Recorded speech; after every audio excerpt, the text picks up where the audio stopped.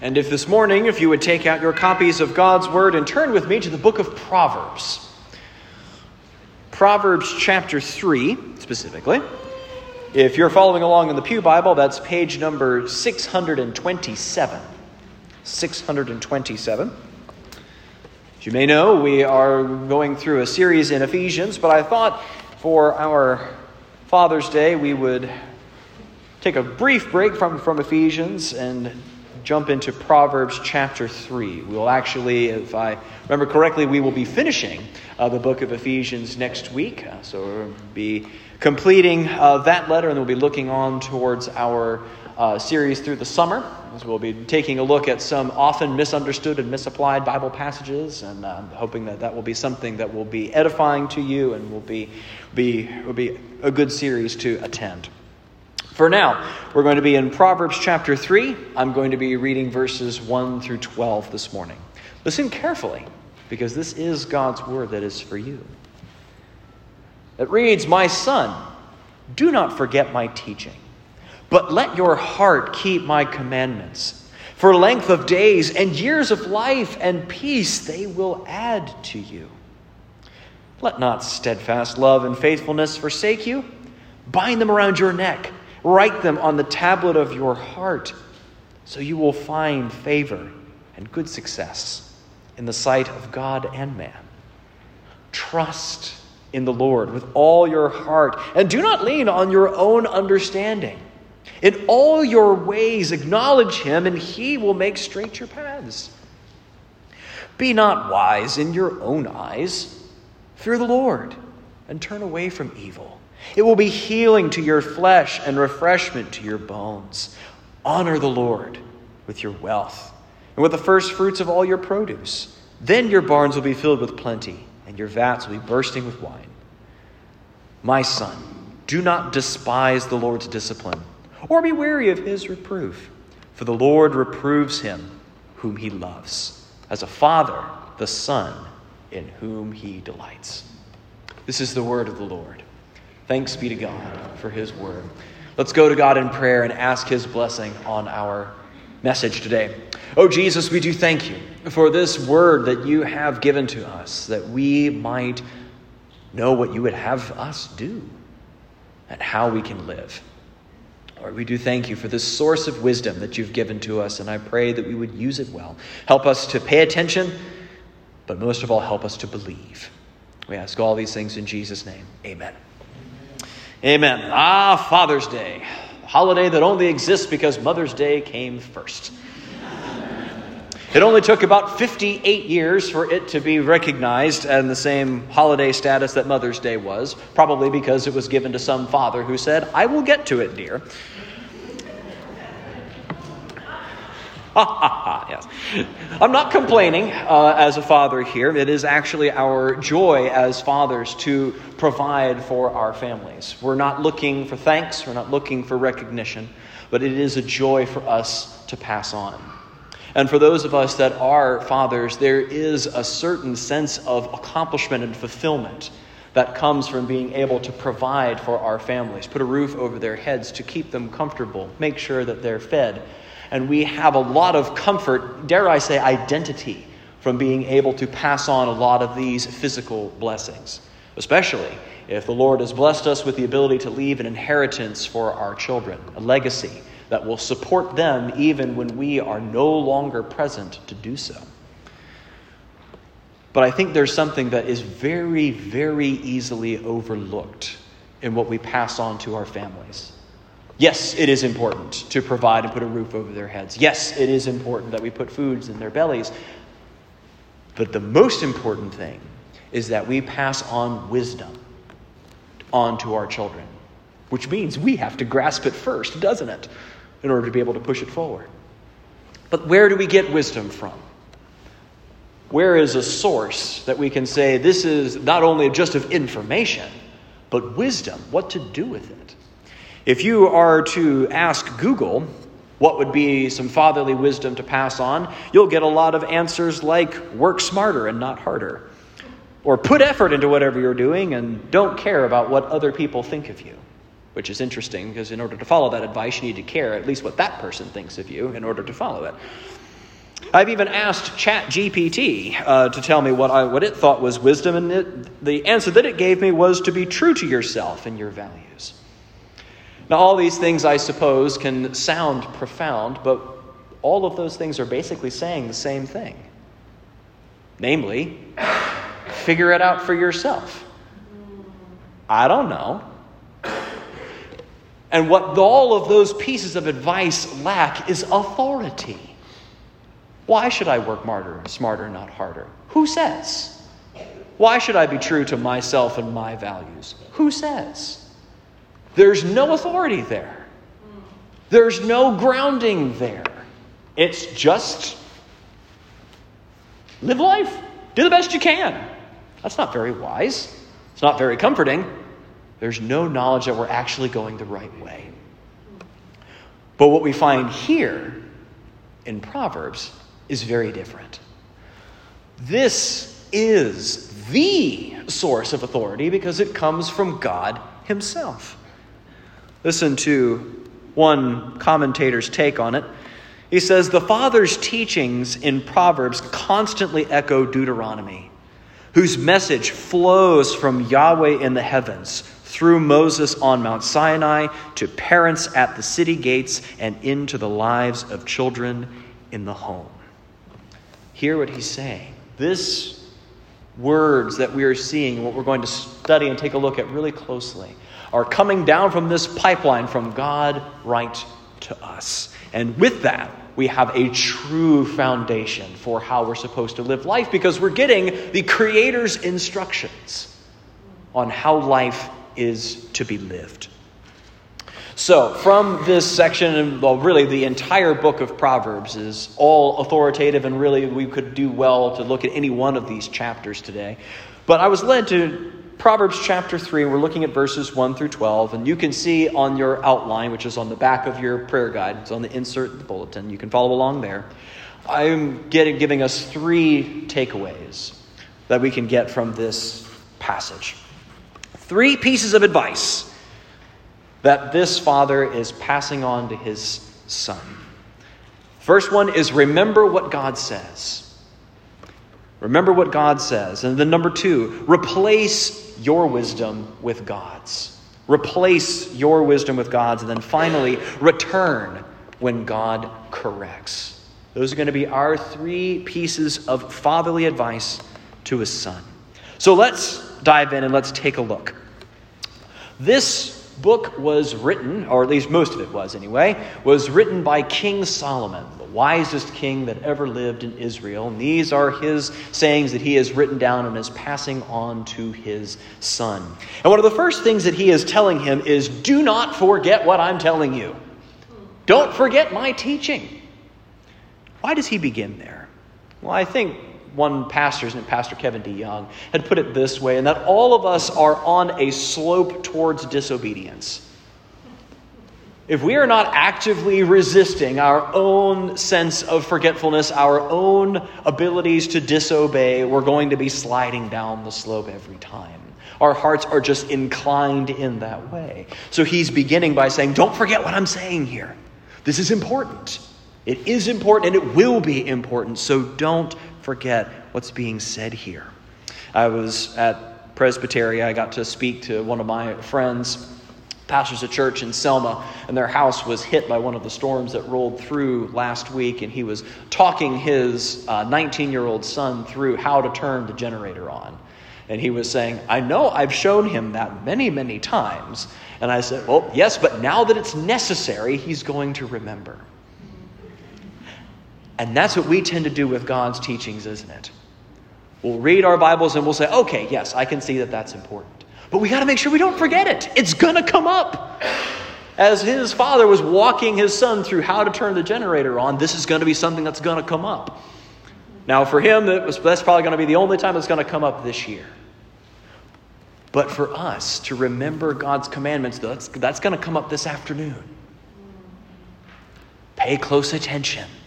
Don't forget what God is telling us here today. Because what this is not burdensome commands, but that these are paths of blessing. And that's exactly what he gives to us here in verse 2. So right after, don't forget my teaching, let your heart keep my commandments. 2 ways of saying the same thing. And gets into verse 2. Because length of days and years of life and peace they will add to you. As that commentator points out, you can hear the echoes of the 10 Commandments. In Commandment 5, honor your father and your mother, and you will live long upon the land. And here, that's what he's saying here. God's promises are still in effect, even though it's a good 500 years after that's been happening. He now says, our lives will be longer in general. And then he gets here this line, and I love this, and peace they will add to you. The word for peace that is used there is a Hebrew word that you probably have all heard of at some point. It's the word shalom. And it means more than just a lack of war or a lack of conflict. The way we tend to use the term peace and quiet. That's not the term he's using here. Shalom, as one commentator talks about, that this gives you the sense of wholeness or fulfillment. Went on to say, implicit in shalom is the idea of unimpaired relationships with others and fulfillment in one's undertakings. Have you ever had that moment where you get to sit down at dinner with your family and everyone is getting along? The meal has been prepared correctly. Everyone is enjoying each other's presence and things are just going well today. That's what he's talking about here. And this comes from following commandments. We don't tend to think of it that way, do we? We tend to think of following commandments as something that's burdensome and hard. Like wearing an itchy sweater. Just something that's like, all right, it's here and I just got to deal with it. But no, these commands are what ushers us into this life of fulfillment and peace. Now, does this mean that life is always going to be rosy and easy? No. In fact, that's one of the great paradoxes here of Scripture, is that you can find shalom within conflict. That's why this is not the absence of conflict or the absence of war. This is fulfillment and quiet within it. And that comes from following these commandments and following this wisdom that he is unfolding for us. So we should really have our attention here at the moment.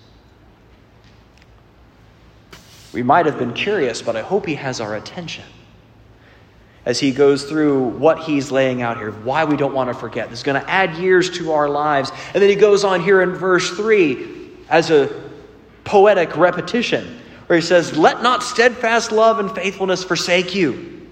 Bind them around your neck. Write them on the tablet of your heart, so you will find favor and good success in the sight of God and man. So here in these first 4 verses, he's laying out for us the charge to listen carefully, because this is God's word. This is a word of blessing to bring you into peace and find success. Success as God defines, as we'll see in a moment. But what does it look like to bind this around your neck or to write this on your heart? Are we supposed to literally bind our Bibles to our chests and walk around? That's what actually some have interpreted that to mean. But that's not what he's saying here.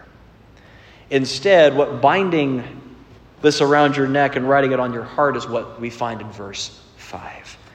Doubtless, this is something that many of you have memorized in verse 5, where it says, trust in the Lord with all your heart and do not lean on your own understanding. Here, when it talks about heart, both in verse 5 and back in verse 3, the heart is the center of the person. This is who you are. One commentator put it this way: what is true for the heart is true for the man as a whole. Your whole being is a part of this. And here it says to trust in the Lord with all your heart and do not lean on your own understanding. In all your ways acknowledge him, and he will make straight your paths. What does it mean to acknowledge the Lord, or to have knowledge of God? We tend to think of acknowledging God, as one commentator put it, as like tipping your hat to God. It's like, yep, he exists, he's a part of my life. But is that all that this is calling us to do? I think he's right when it says that that's not what he's talking about at all. That knowledge and acknowledgement is actually something much deeper. So one commentator's name is O'Dowd, who put it this way. He says, knowledge in the Old Testament is a matter of participation, like knowing good food, a favorite clearing in the forest, or a close friend. Such knowledge is multidimensional, without borders or limits. It might be most helpful to picture knowing God in all our ways as a poetic, artistic, and open-ended endeavor. It is a work of continuous imagination, disciplined into our experience of God and his world. Listen to what he's saying here. Knowing God is like, I love his expression, like knowing good food. How do you know good food? Spend time with it. When you have a good steak, you can feel that compress in your mouth. Notice the flavor, the temperature, the texture. You compare it to the other foods that you've had and how that stands out to everything else. Your whole center is just concentrating on this one experience in your life and is to be enjoyed and savored. That's the knowledge of God. That's acknowledging God in all your ways. It's enjoying the Father. That's very different than just saying, oh yeah, God's a part of my life. I've read my Bible occasionally. I go to church when I can. That's very different. Or I also like his comparison to a favorite clearing in the forest. Place where you find peace and enjoyment, and you know every tree that's around that. You're very familiar with it because you love it, because it means something to you. Do you acknowledge God like that? Do you savor the Father and what he gives to you? Maybe that's why you have found it hard to obey and trust him. Because you don't enjoy him. You haven't spent enough time with him to see how it is. Have you ever taken your child to a fancy restaurant and you give them this beautiful piece of food, but because the flavors are complex, they just spit the thing out and say, don't want that? It's like, son, that costs $15. How can you not enjoy that? Well, often we act like that. We want the McDonald's McNuggets of our lives, the cheap entertainments of Netflix, and a full bank account. Because we won't take time to savor the good things of God. Or we won't put the effort to discover where they are. It's an open-ended endeavor. Thinking about God the way a poet would think about a sunset. It's not just saying, yes, it's yellow. Or saying, yes, the earth is rotating in such a point to where the degrees will allow the sun to shine through the clouds and it hits the color spectrum. That's how we can often approach God as well. He can be a technical philosophy to work out, or some mystery that's probably too deep for us to understand anyway. And instead, it's this bringing together of these two things. Knowing these true facts about the Lord and then seeing them like an artist and enjoying them. Savoring them. That's what it is to remember what God says. To savor what he commands. Knowing that what he's bringing you is peace in conflict. Hope in the midst of hardship. But we move on to our second point as we get to verse 7, where he cautions us to not be wise in our own eyes. This is where we get to point number 2, is to replace your wisdom with God. We see this again in verse 8. It's another promise that this will be healing to your flesh and refreshment to your bones, to not be wise in your own eyes. Why does he do this? Well, it's really tempting for us to be wise in our own eyes, for us to be the captain of our own destiny, to forget what God says. I think there's a number of reasons for it. One is because, well, we're sinners. We don't want to do what God says. We want to follow what we say, and our hearts are inclined towards that. So it's very natural to do what we want to do. We have something that we have to fight against it. But I think there's another reason why we can so easily fall prey to this, is we don't know what God's wisdom is. We're not familiar with it. Perhaps you've heard the term, God helps those who helps themselves. Do you know half of America believes that's in the Bible? It's not. You can't help yourself. That's the whole point of the Bible. As God's here to help you, to rescue you. We are described as being dead in our trespasses and sins. Dead people can't help themselves. But we think we do. I've not escaped this either. I remember when I was younger, I thought that the phrase cleanliness is next to godliness was in the Bible. So I know, it's so embarrassing. But people grow. Following our own wisdom never leads us anywhere. This can come either from our own sinful nature or simply being unfamiliar with the Scriptures. But I think, as a commentator had pointed out, sometimes we fall prey to this because living a wise life can be complicated. Sometimes there are multiple good and biblical approaches to a problem.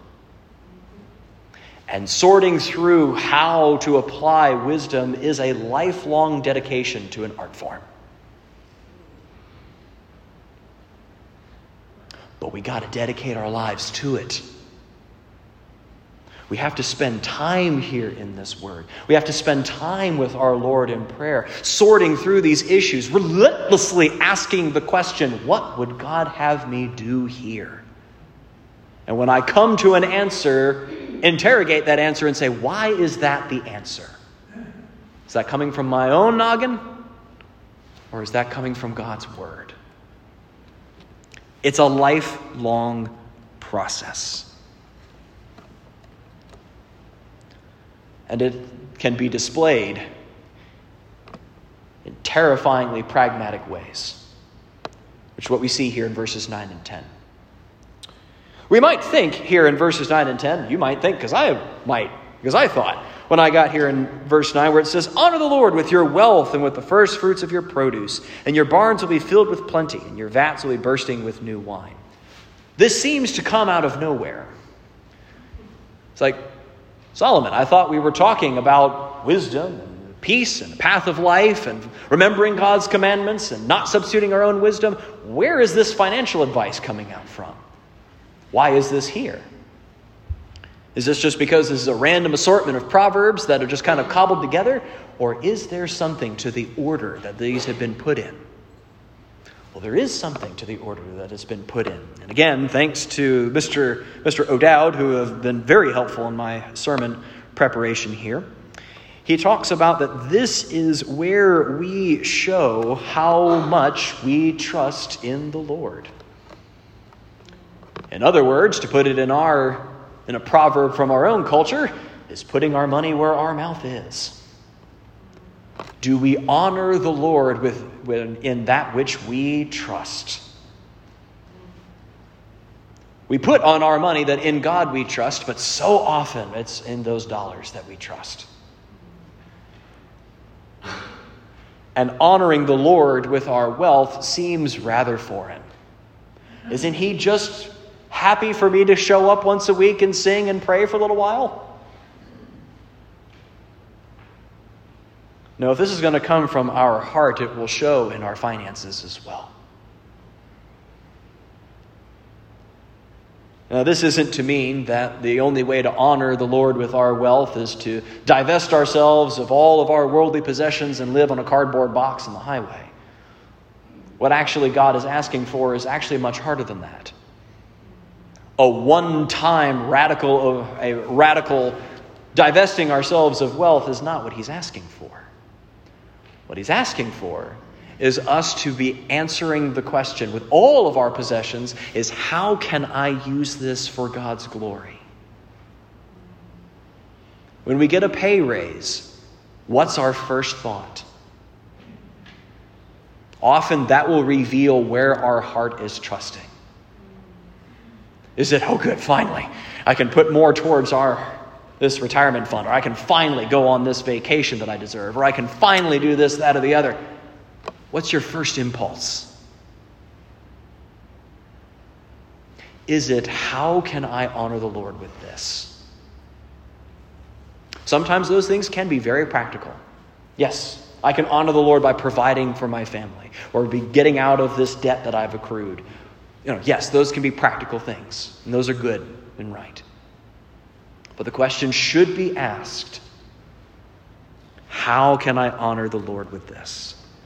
This isn't something to be in a panic over, but is something that we are always in orbit, returning to this question. How can I help establish this? And it says here in verse 10, then your barns will be filled with plenty, and your vats will be bursting with wine. Now, some can take this to mean, as we will see in our series in the summer here in July, we can be confused that when Proverbs tells us something like this, and say, oh, well, this is a guarantee. If I honor the Lord with my money, then God will absolutely give me more of it. And I'll have thousands and thousands of dollars, and we'll have all these things. That's not what Proverbs is offering you here. The Proverbs is meant to be a general principle. When you honor the Lord with your wealth, if your first thought with your money is honoring God, it is unlikely then that you are going to be foolish with it. And that there probably will be savings and there will be provisions for the future, because your first thought isn't, how can I satisfy a heart that never has enough? That's pouring money down a bottomless pit. But when money is not about satisfying my greedy heart anymore and is about glorifying the Lord, guess what? There's more of it around. This is not being consumed by the black hole of my desires. But I think there's also something here, in that when our money and when our possessions, whether it's money, time, clothes, whatever it is, when we're giving it to the Lord, we find out how much we have. When our hearts are no longer set on being able to hold our possessions with a tight hand, we realize how much we have in Jesus. And that we can truly say, even in the poorhouse, that my barns are full. And that I have all that I need. So those are our first 2 points. We'll move quickly through the third. We need to remember what God says, because this promises good things and peace to us. We're to replace our own wisdom with God's wisdom, because we will always be led astray when we do it our way. Always be led astray when we do it our way. And finally, number 3, return when God corrects. Here in verse 11. It says, my son, do not despise the Lord's discipline, or be weary of his reproof. For the Lord reproves him whom he loves, as a father the son in whom he delights. Y'all, this is really hard. Our first impulse when we go through something hard is to say, oh, God must be mad at me. Or God's getting me for something. That's not the case. God is not getting revenge on you when hard things come into your life. But instead, he is disciplining us towards a better life. This isn't discipline just in terms of like punishment. Jesus has taken all of the punishment for us, as we'll talk about in just a second. Discipline can also mean in the same way that we discipline a military, getting them ready for the task that's at hand. And sometimes the Lord takes us through hard things because he has something for us to do that we will only be prepared for by going through this. God is always taking you to something and is forming you for something. So don't despise it when it happens. If every time when the drill sergeant was to bark out to his soldiers to do another round of push-ups, if everyone groans and wonders, why is we going through this? Training just takes that much longer.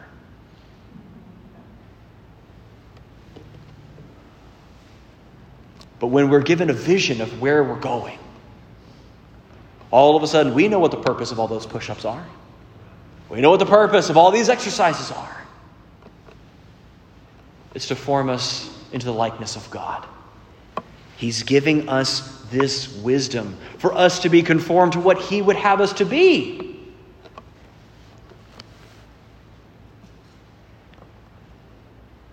But if we're really honest,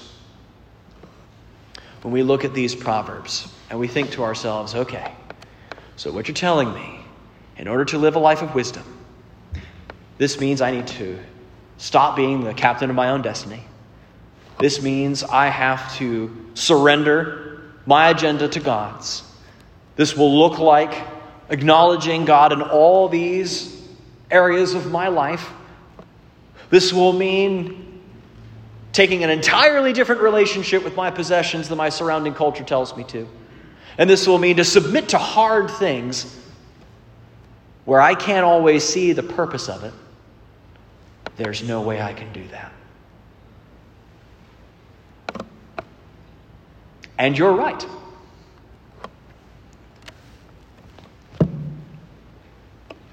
We are given what the standard of wisdom is. And if we're honest, we can't uphold that.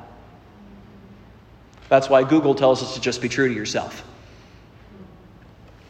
But we're given something more.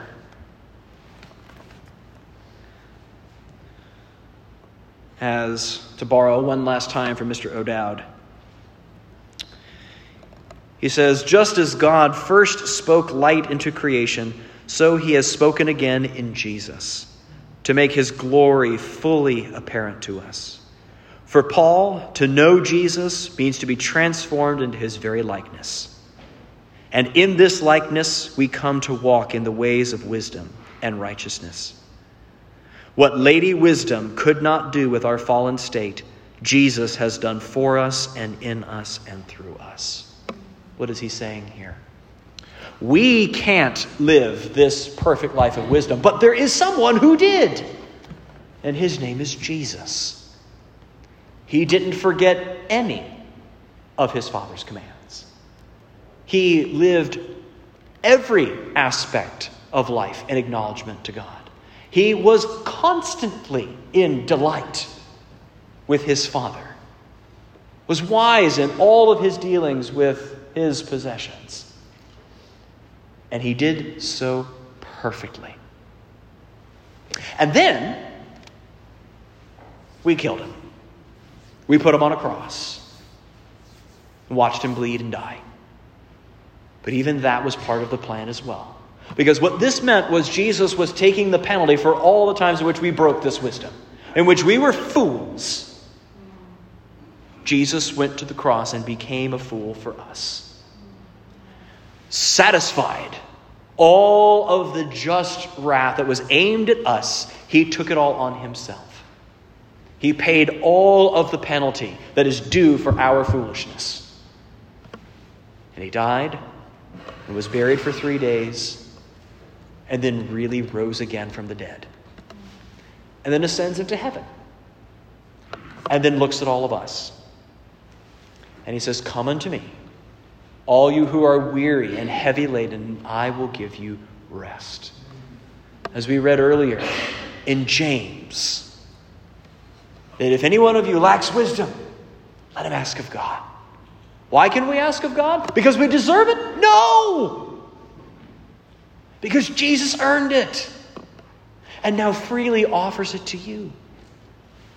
So now, instead of just having a God who is correcting us, slapping us back onto the path, that's not what we see here. We have a God who is crafting us. Like a carpenter shaving off these pieces of wood.